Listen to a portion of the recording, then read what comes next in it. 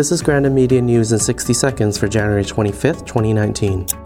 An anti-human trafficking committee from the Vancouver Archdiocese have commented after 47 men were arrested by Vancouver police in a human trafficking sting. Sister Nancy Brown said that it's a wake-up call that it's happening in our own city.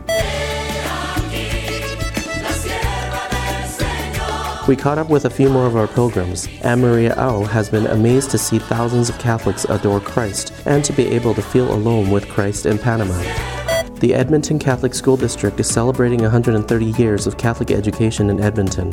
As part of the ongoing celebrations, there will be an Oil Kings evening this Sunday at 4 p.m. Find our tweet for full details. Win one of two $200 gift cards to Universal Books and Gifts by simply filling out a survey. The Archdiocese of Edmonton is rehauling its website and needs your help. To participate, visit caedm.ca/survey. For the latest headlines, visit grandinmedia.ca or follow us at Grandin Media.